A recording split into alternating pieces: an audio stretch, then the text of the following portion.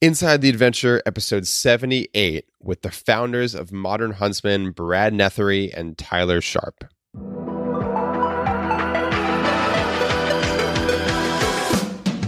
If you've ever been afraid to step outside your comfort zone, then you're in the right place. Inside the Adventure features incredible athletes and everyday people sharing their epic stories of pushing life to its limits. Get ready to be inspired, face your fears, and take action with your host, Marshall Mosier.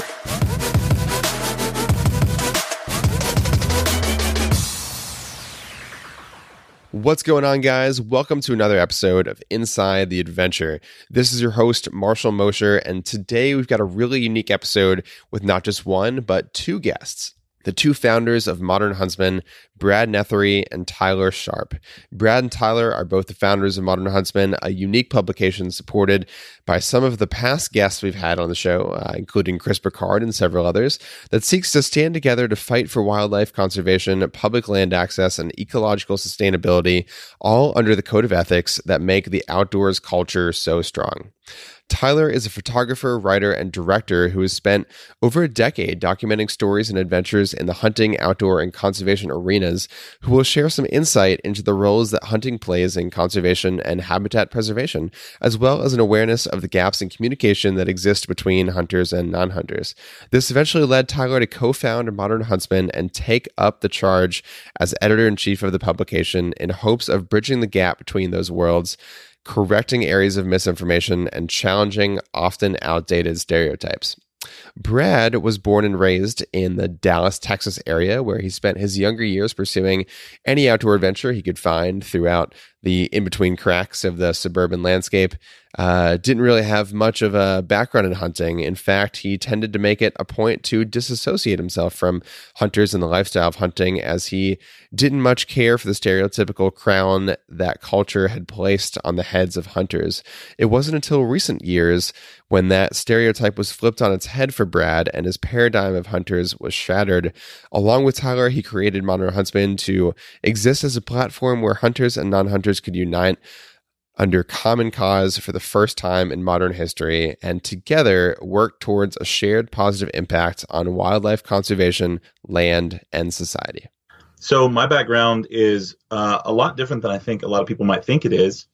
Running a brand that is designed really around the hunting community and to invite people into the hunting community. I don't have an extensive background in hunting or really even in the outdoor industry, but what I do have is a background in the creative industry. So I had former life owned a creative agency based out of Dallas, and our whole job as an agency was to position brands in the market where they communicated something they truly believed in a way that captivated an entire market in a whole new way, and making sure that the story wasn't about some superficial, outside experience, but it was about something that really meant something from the heart.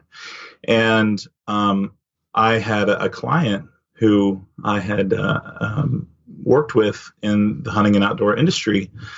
And through that experience, I started to learn a lot about the hunting industry, not just the industry itself, but what it means to be a hunter. And growing up, I didn't hunt. I didn't have any sort of extensive background. And if I'm honest, I didn't really have a positive perception of hunters.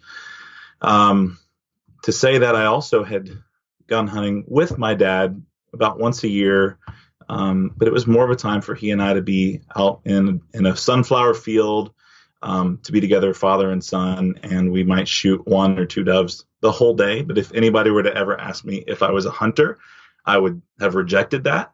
And I, a lot of times, would kind of, lie that I had ever hunted because I just didn't want to be associated with it. I had this stereotype in my head, and I didn't want to be associated with that. And growing up in Texas, most everybody hunts. However, there was still this kind of negative stigma that was built around it. So going into my agency experience and having this client who kind of helped to reframe my perspective, I started to talk to a lot of people and do a lot of research and figure out that this topic of hunting and conservation and people who are wildlife enthusiasts, these things go hand in hand. and people who have extensive passion for protecting public land. And these topics all go hand in hand. And in fact, hunters play one of the largest roles in wildlife conservation and protecting public lands and ecology. And these are things I didn't know. I had this stereotype and this stigma that I'd kind of put in my head, and it didn't have anything to do with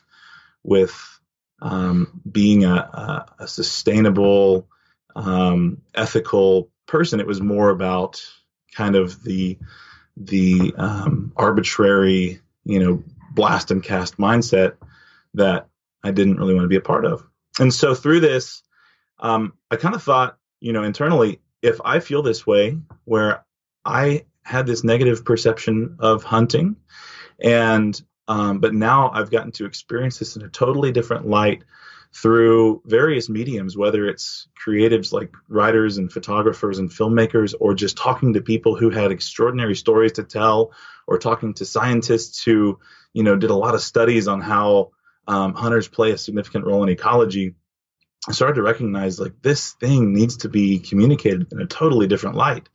And the way that both the general mass media and also the hunting media communicate the values of hunting is really, really far off from what it actually is and what I'd started to experience. And so for me, I kind of had this really unique conversion story personally, and felt convicted to get it out and into the hands of people who have otherwise, felt like I did, who had either an agnostic or negative perception of hunting, but hadn't necessarily turned the whole concept off because they're meat eaters, or because they have grandfathers who hunted, back in the day, and they had respect for that style of hunting, but the way that it's perceived now, they didn't want to have anything to do with it.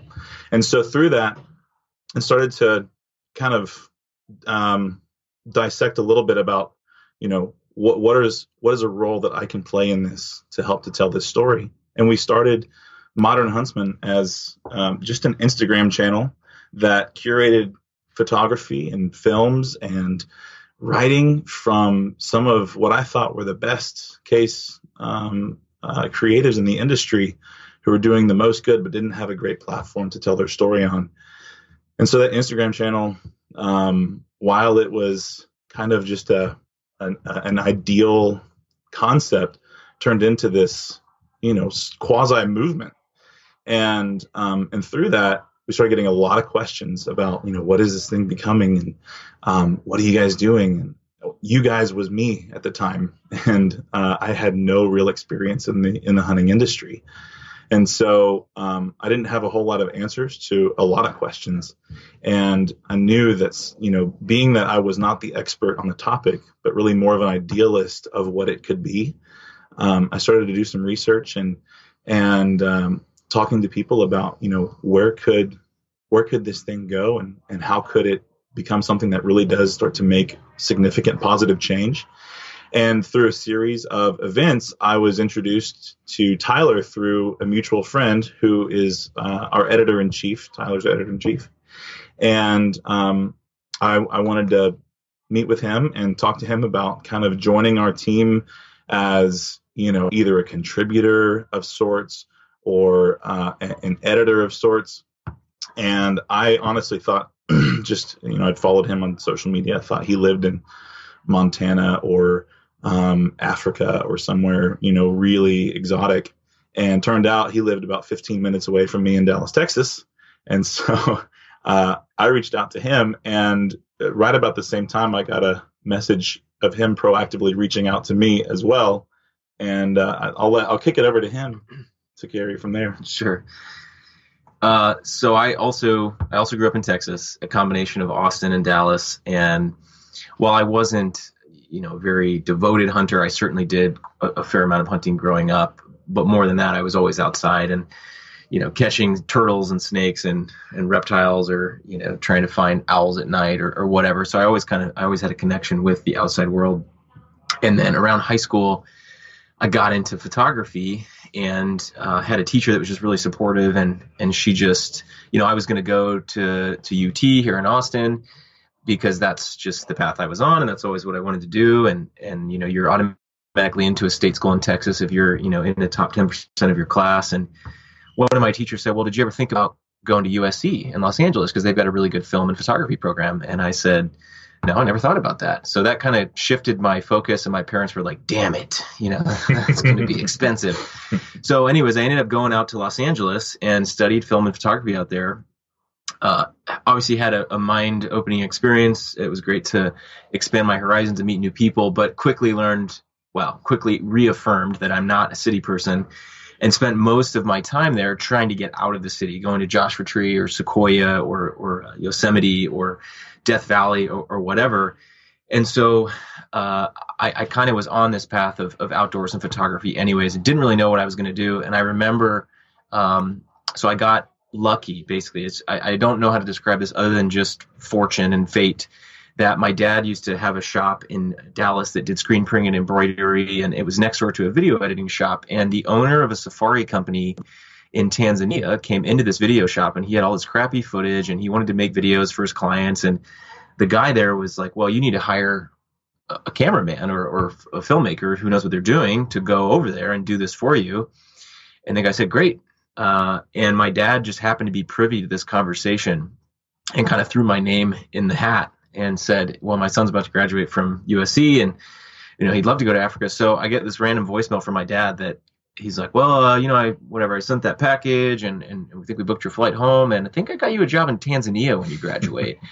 So in 2006, I graduated from college and moved from LA back to Dallas, sold a bunch of my stuff, and went to Africa and lived in the bush for almost 6 months, and filming a combination of, Kilimanjaro safaris, fishing, hunting, adventure, just general safari stuff, and totally changed my life, and lived off the grid, stopped wearing a watch, I don't even think the first iPhone was out at this point, and really, really had a life-changing experience, to the point when I came back to Dallas, it had complete culture shock, and was just appalled with how high maintenance and bitchy, modern society was about, oh, my day was ruined because I had a flat tire, or, my new appliance isn't working, or whatever it was, compared to, situations I had been in where lions had entered our tent, or we were getting charged by rogue elephants, or, people who were on the brink of starvation, and just sort of became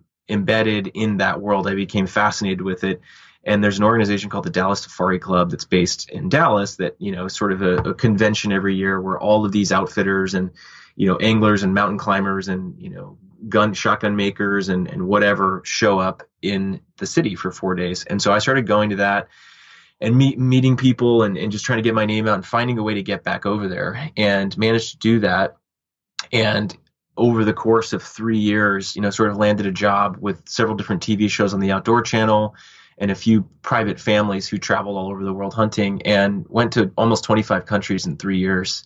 And so, all over Africa, Pakistan, Russia, Nepal, Mexico, anything that, existed in terms of high adventure or hunting, I basically got to do. But I got a little burned out because I saw a spectrum of, to quote our ecology editor, Charles Post, a lot of situations of best practices and could be better. So there was a lot of people who were incredibly respectful, ethical hunters who did care about conservation or were trying to respect, the local culture. And then there was people who weren't doing that. But my experience, what sort of led to Modern Huntsman, was that when I would come back from these places, from Africa or from Russia or some of these hunts, I had often violent reactions from friends and family, people who really had no understanding of how the situation worked, and their reaction was based on their emotions, that they had read something online, or they saw some Facebook post, or they saw a PETA demonstration. And so I was getting attacked and getting questioned about why was what I was doing okay? How could I justify it? And this was initially your friends and family, right? Like the people that were pretty close to you?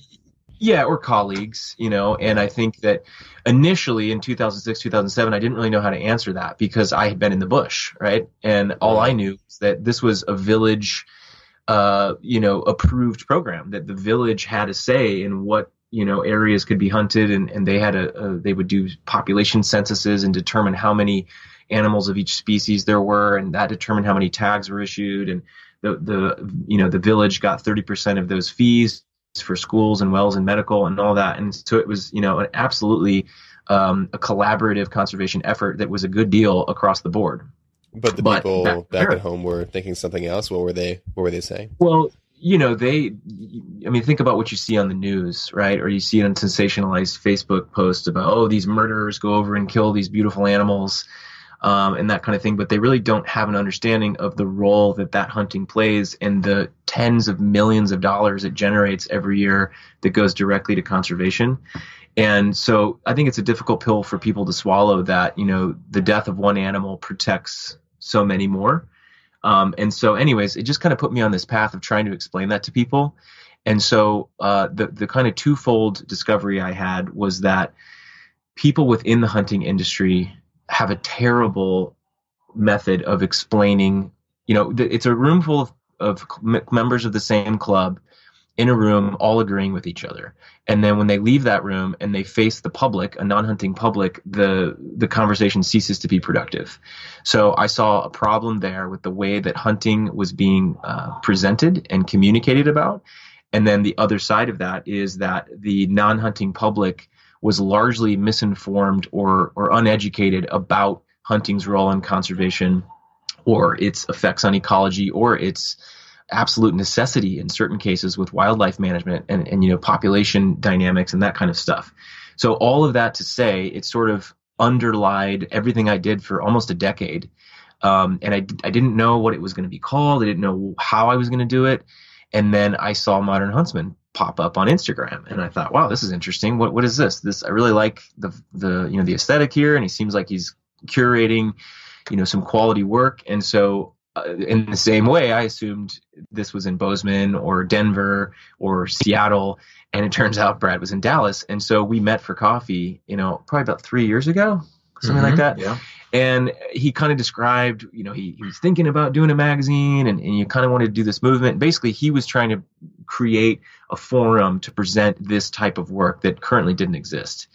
And I said, hey, look, this is going to sound weird because we just met, but what you're describing is probably going to be my life's work, and you need to hire me as your creative director right now. He's very, just very passive person.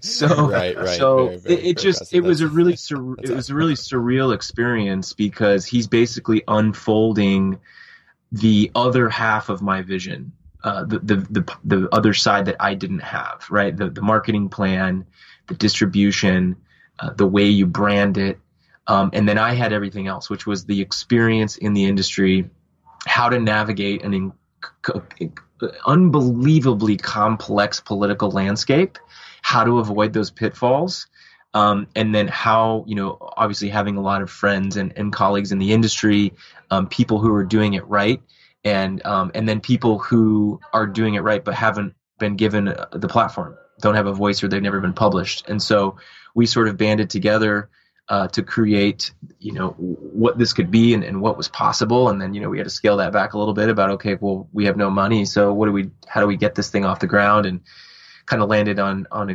Kickstarter, which we launched 2 years ago. No, 1 year ago. 1 year ago. Yeah, Jeez. last September.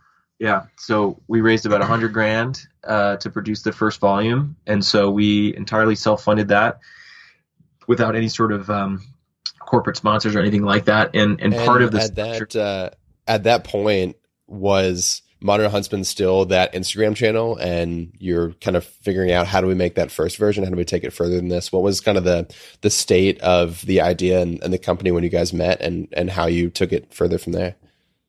Yeah, I mean, it was literally just an Instagram channel and a conceptual website, like more like a landing page, actually.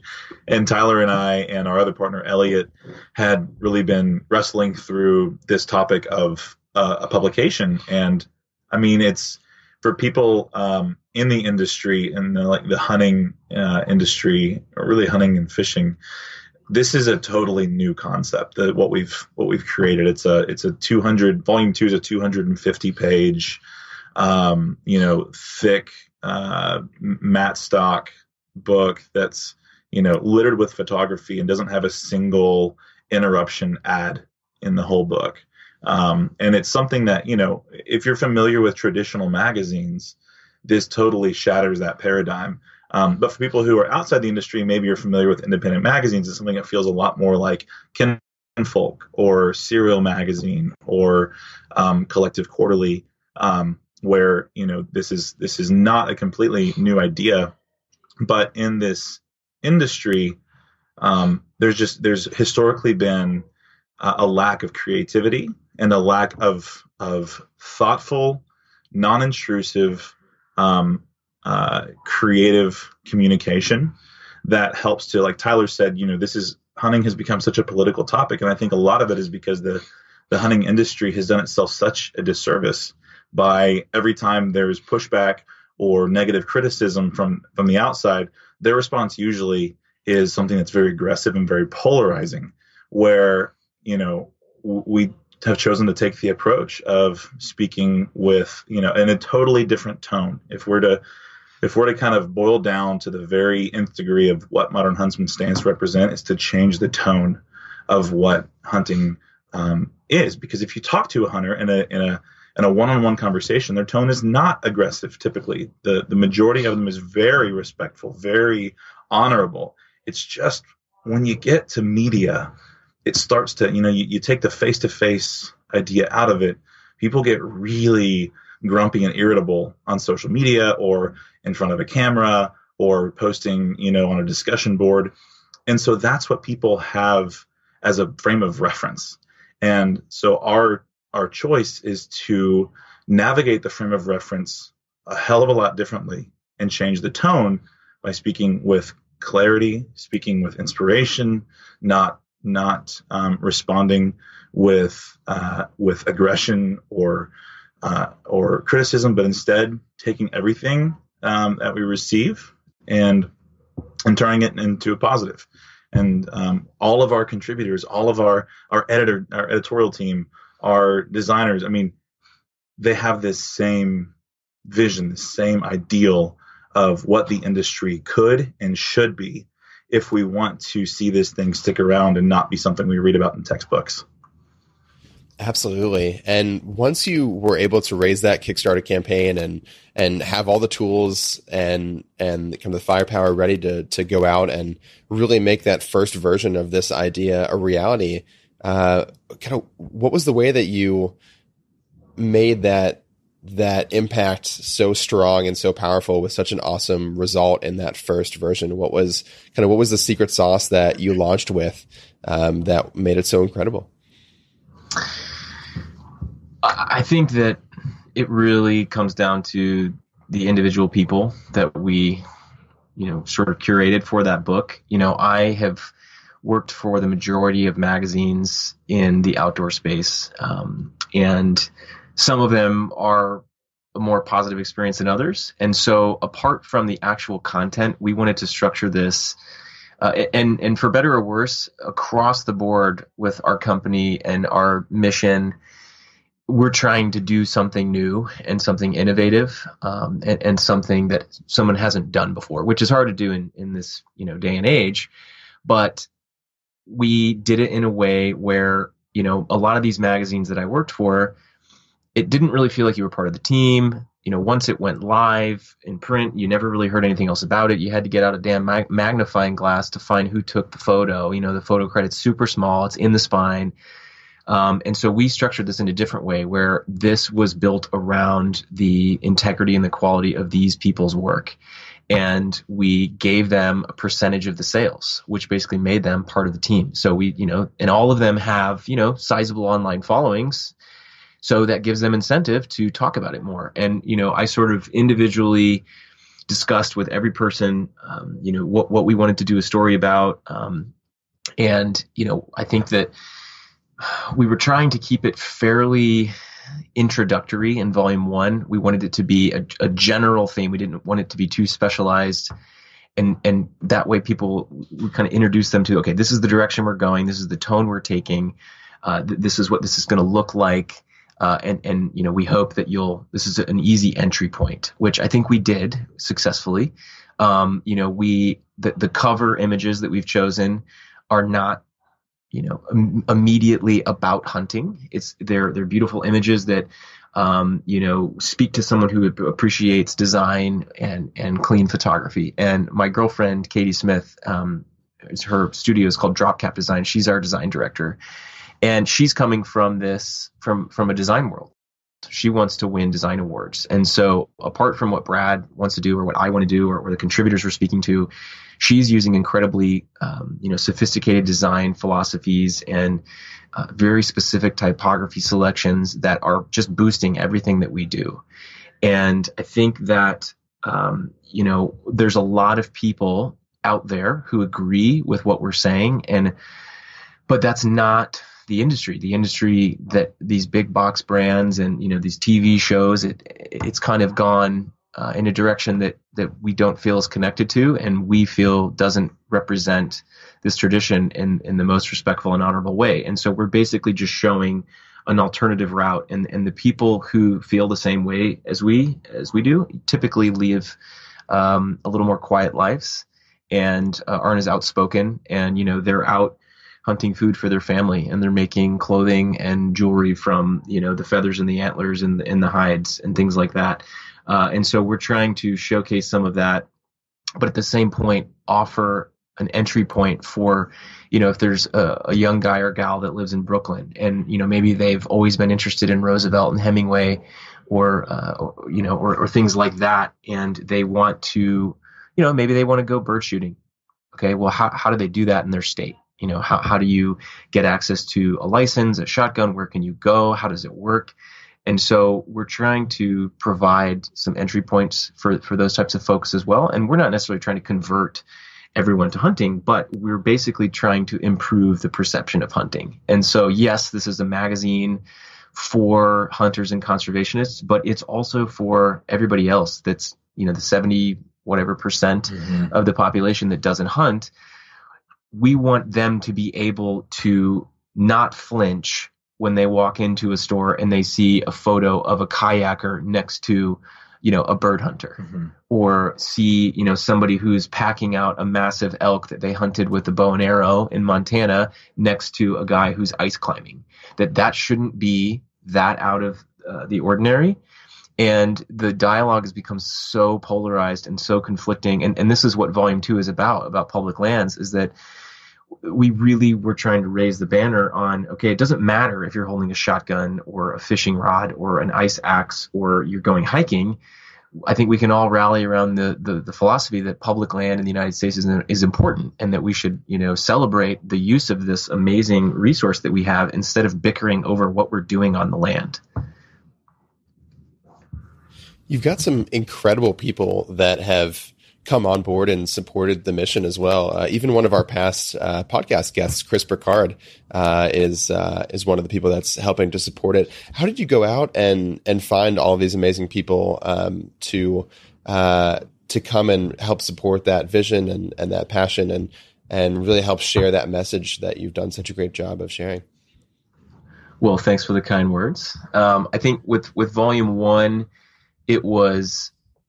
we handpicked everybody. In most cases, it was people that I had already worked with and who already knew and trusted. And then some of those people were also people that Brad had worked with. And it required quite a high level of trust from them, because we had nothing. We had no money. We had a bunch of promises. So many promises. And thankfully, we delivered on those promises, and it exploded. I mean, we sold almost 8,000 copies of the first issue. And so after that, the conversation changed, and we had a lot more people knocking on the door. But I don't know if you're familiar with Charles Post, but he's, been a huge help. He's been my sort of editorial right hand through the process. And so we brought him on for the second issue to help us handpick people. And so we want to make sure that as we move forward, we're choosing people who are influential, talented photographers and writers in the hunting space, but we also want to slowly start to expand the diversity of our contributorship, whether that's, men and women, whether that's United States or the UK or other parts of the world, hunters or non-hunters. And so Charles has worked, he's friends with Chris Burkard, and he's worked with him on several projects. And I said, I mean, do you think that he would be interested in being a part of this issue, given that he's such an advocate for public lands? And I really had low expectations for that. And Charles reached out to him, and he was like, because Chris is also a vegan. Yeah, he's a vegan non-hunter, and obviously very, very much involved in the outdoor space. So I literally had very little hope that he would be interested in participating. But not only that, he agreed to be on the cover. So to have one of Chris Burkard's photos on the front cover of a hunting magazine, to me, is an incredibly is a sign of success. It's very symbolic for what we're trying to do, that we are trying to help bridge the gap between these two worlds, or more than just two worlds. And the fact that he saw what we were doing, he saw the sort of backing and momentum that we had, and he believed that the mission we were doing was worth supporting, and so we were incredibly fortunate to have him.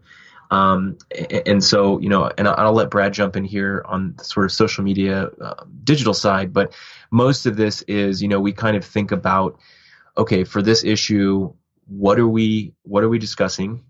What do we want to accomplish with that conversation? What do we want people to take away when they're done with this issue?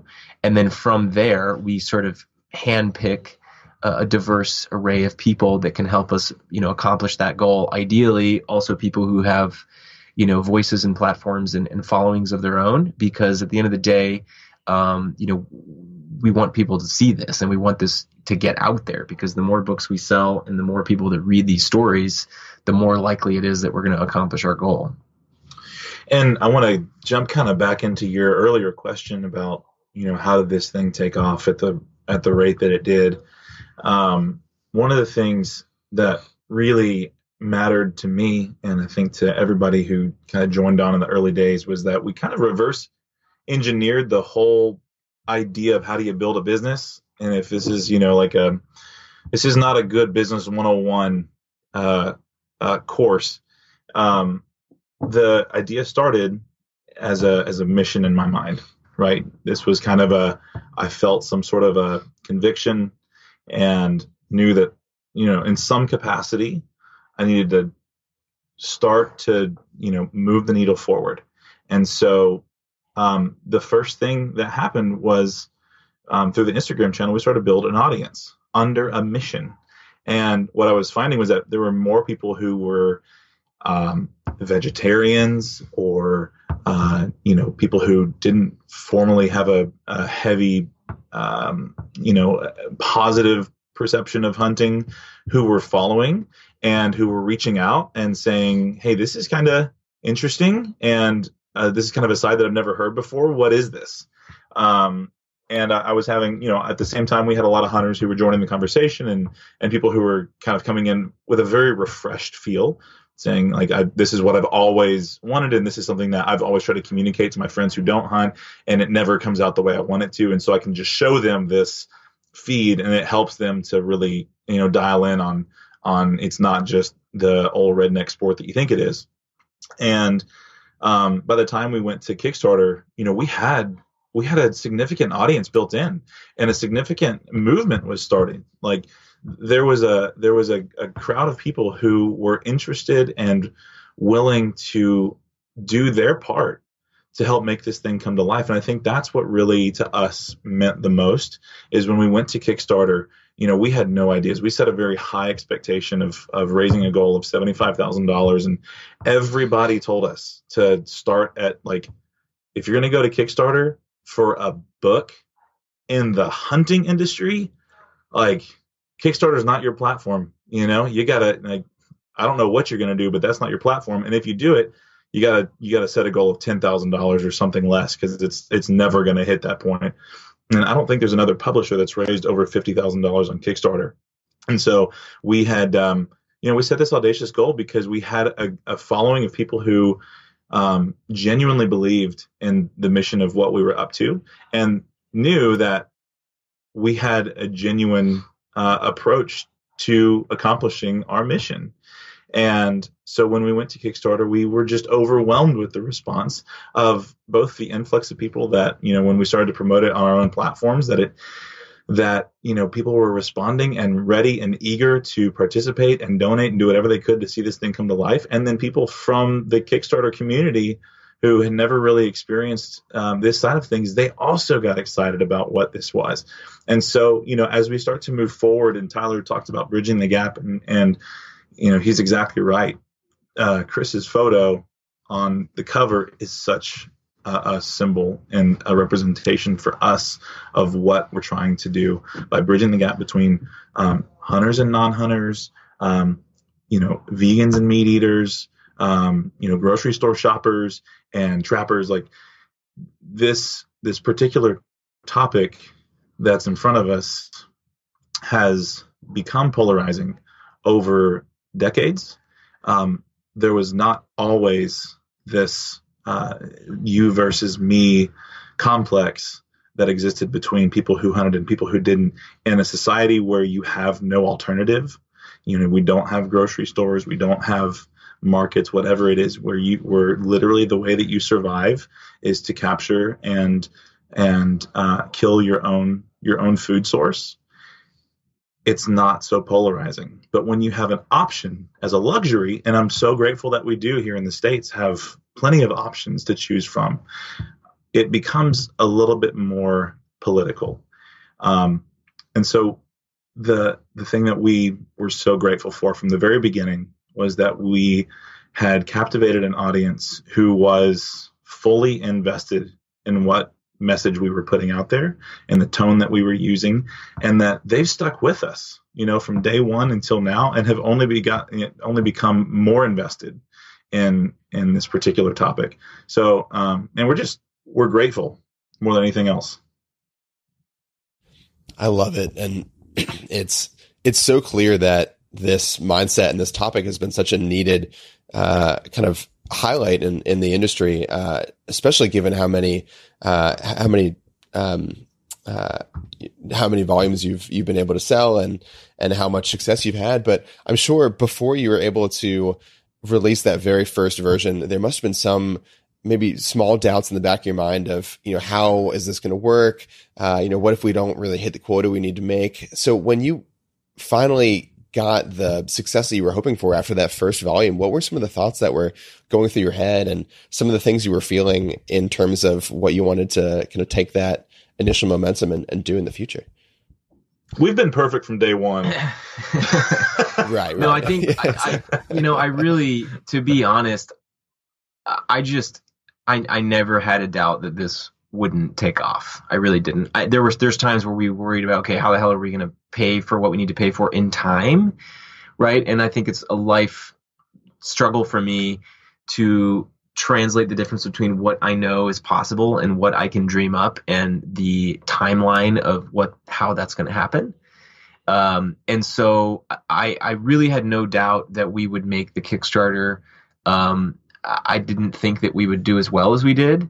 But I think that for better or worse, our sort of philosophy up to this point, or at least our MO has been, we've had a lot of people say, oh, well, that's not going to work, or good luck with that. Or in the case of Volume 2 about public lands, people giving us sort of pushback and saying, oh, you're not going to be able to get people like Chris Burkard involved in this issue. And, our response up to this point has been like, hey, thanks for your input. We're going to do it anyways. And I think that's really been a strength of ours, that we believe in what we're doing and we know what's possible, because there's a lot of naysayers and there's a lot of people who, just don't think that we can pull it off. We're pretty persistent. Yeah. And so I think that we've had to be pretty scrappy. But Brad and I are both very convicted people, and, we've both kind of run ourselves into the ground trying to get this thing going. And we've been so focused and so, just nose to the grindstone that we really didn't think much about anything other than just getting to the next step. And now we're at a point where, we've had incredible success with the second volume, to the point where we've started to realize that some of the larger possibilities that we've been discussing are very, very real in 2019. And, while we can't necessarily formally announce it. Something that we're going to be pursuing pretty soon is a grant program where we would be, opening it up for submissions for young photographers, filmmakers, writers, conservationists, to where we would be able to award money to people that we think need to be, supported and continue to do great work or start a new project that they, wouldn't otherwise be able to do. And so I think that, as we kind of move forward with all of this, Brad and I dream big. And so we know what this could be on a larger scale, but we're making sure that as we move forward, we're not losing sight of, the individual people and the ethos. And we don't want to be swept up into this sort of shimmer of a big brand or corporate funding, because we do not want to compromise or let go any of the virtue and creative control that we've established. Absolutely. And I think you've done an amazing job of that so far. And I know that you said that you kind of take it one step at a time and just kind of keep your head down and really be so focused and so persistent that sometimes some of those thoughts of, what if don't cross your mind. But looking on the other end, looking at the future, especially given the response that the audience has given you so far with the first 2 volumes, what's the plan and the vision for ultimately what you want the company to become and the impact that you want to have? Well, I think I'll speak to the media side, and then I'll let Brad kind of speak to the brand and marketing side. But I think that, for me, there's not really a place where you can go. There's lots of brands like Yeti and Sitka and Epic that are sponsoring and producing some amazing films about hunting and conservation. But you got to go to 7 different YouTube channels, or, maybe you get lucky and there's a film tour coming through town. There's not really a centralized location where you can go and view this work. And so we definitely want to move into the multimedia space as well. We released a film recently that our friends, the Pace Brothers, produced out of Scotland about the tar situation in New Zealand. We're going to release a new film towards the end of the year with several of our other contributors.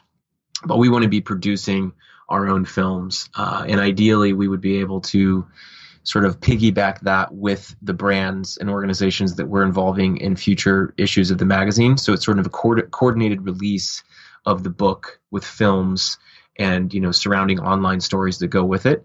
And to the point where, ideally, we would be producing our own digital webisodes, or, potentially even pitching something to Netflix or Hulu, or maybe we just start our own broadcast avenue. And so I think that, yes, the book is our sort of main mission in print. We are hoping to quickly expand into multimedia ventures that allows, I think we could all agree that, video is one of the most powerful ways to get a message across and things that people engage with.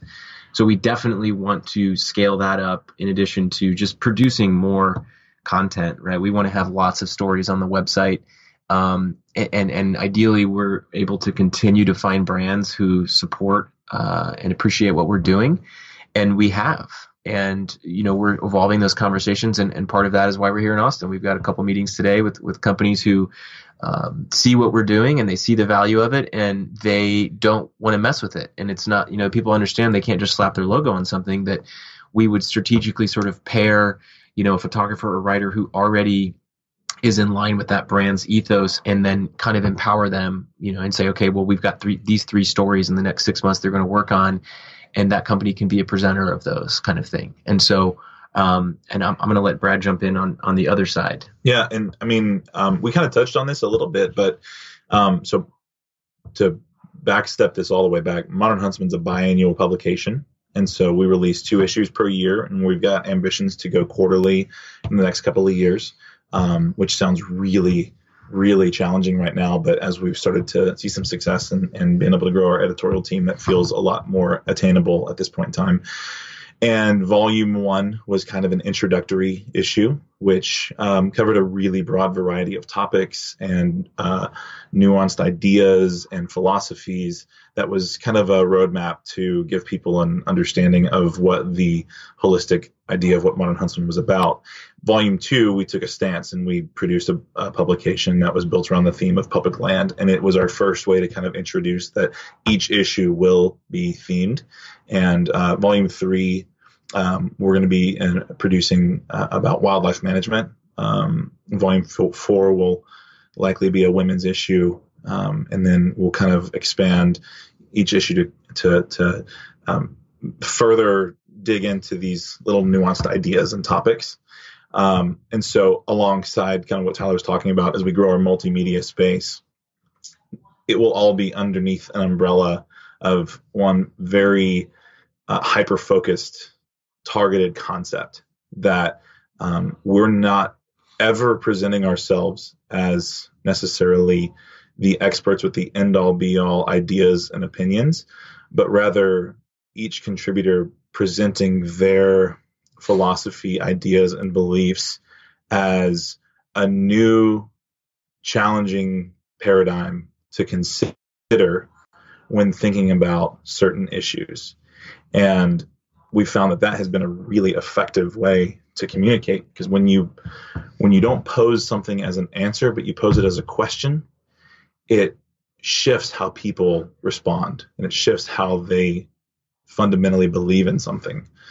And so from my side, as we start to grow this concept and really, figure out where is this brand going, I've got my own ambitions to, if somebody ever says, what is Modern Huntsman? My response is always, it's a philosophy. It's an ideal. It's not a book.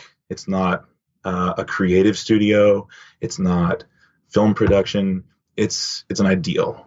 And what we produce and what we distribute should be a response to that ideal. And it should help to captivate and make more clear the ideals that we have created and set out, not to be unapproachable and unrealistic, but to be something that is has actionable measure to kind of get back to a state in society where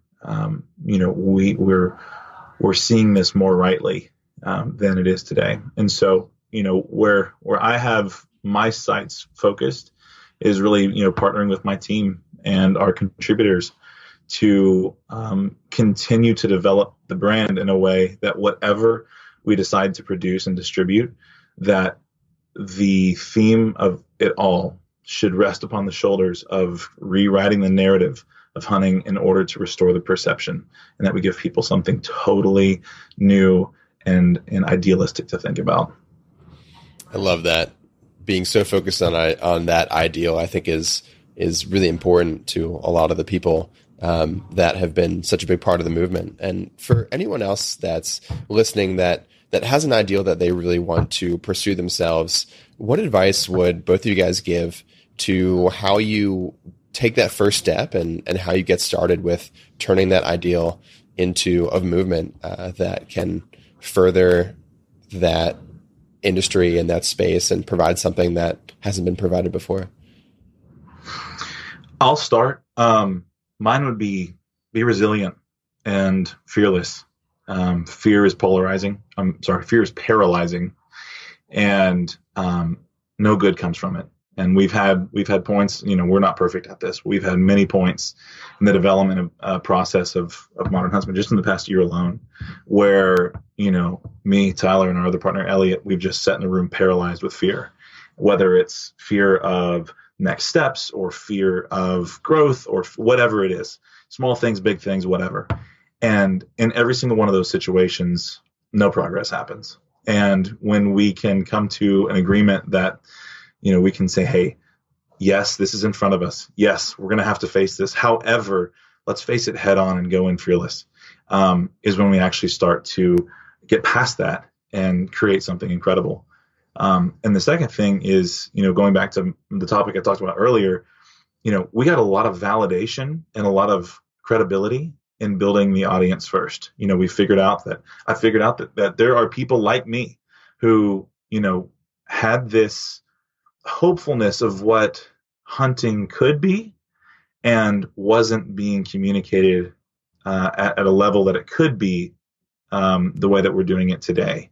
And so being able to leverage the tools that we have right in front of us, like social media and like, from my digital marketing background, like analytics platforms, and, just understanding that there's a group of people that think the way I do, that feel the way I do, was really, really helpful for me, and was really clear that, if I'm the only person that cares about a particular topic, well, it may not start a movement.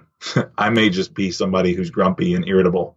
But if there's a swath of people who also feel that way, man, that's a good chance that if you can find them and unite them under a commonality, that they'll join forces with you, and they'll unite, and they'll come together, and they'll do whatever it takes to make it come to life. And it's amazing what happens when you find a group of people like that, even if it's small, that are willing and able to use whatever resources necessary and attainable to help bring the mission to life, because nobody is trying to help Brad and Tyler advance their personal careers.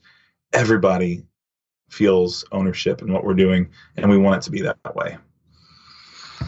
I think I'd agree with Brad on the resiliency, and I always joke about, I would love to create a wall of failure of every project over the last 11 or 12 years that I thought was going to be the big break, or that was going to take off, or it was going to bring in a ton of money, all of which crashed and burned and died a painful death. And I would love to have all of those on a wall that I could throw darts at or something. And so I might do that at some point.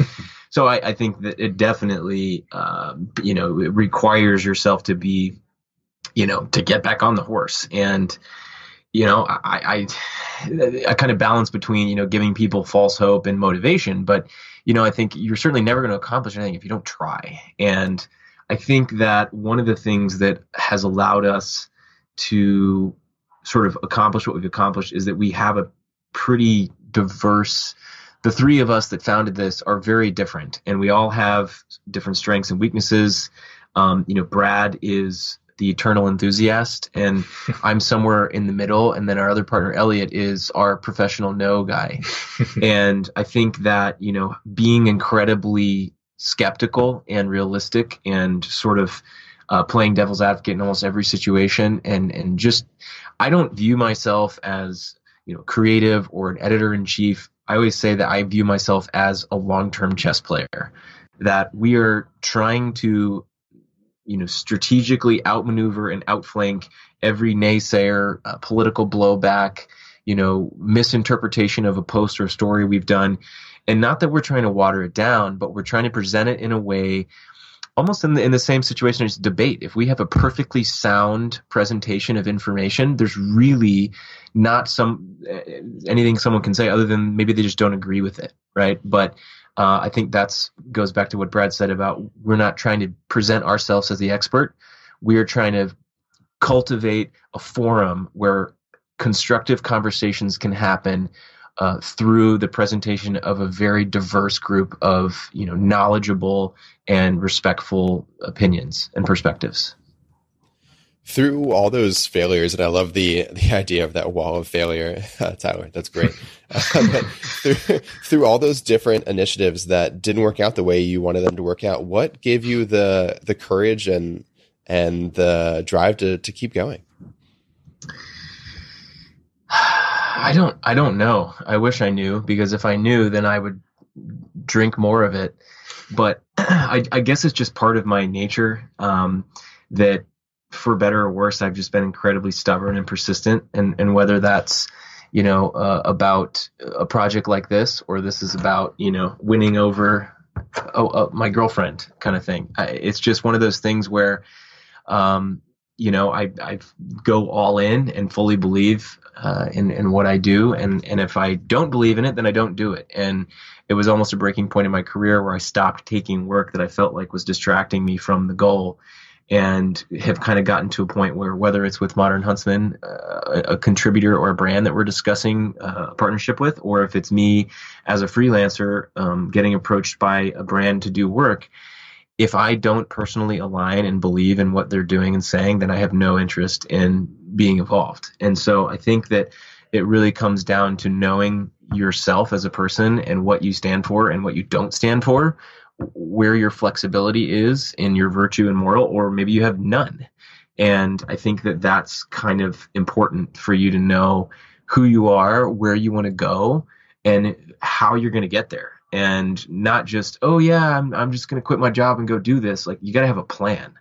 And then ideally you find people who, can support you or believe in what you're doing, or shoot holes in your plan. Right. And if you can patch the holes in the boat, great. Otherwise, maybe you just get a new boat. So I think that it's just, I don't know if that's an answer or not, but I don't really know how to explain it, other than I just don't know anything else than just to keep going.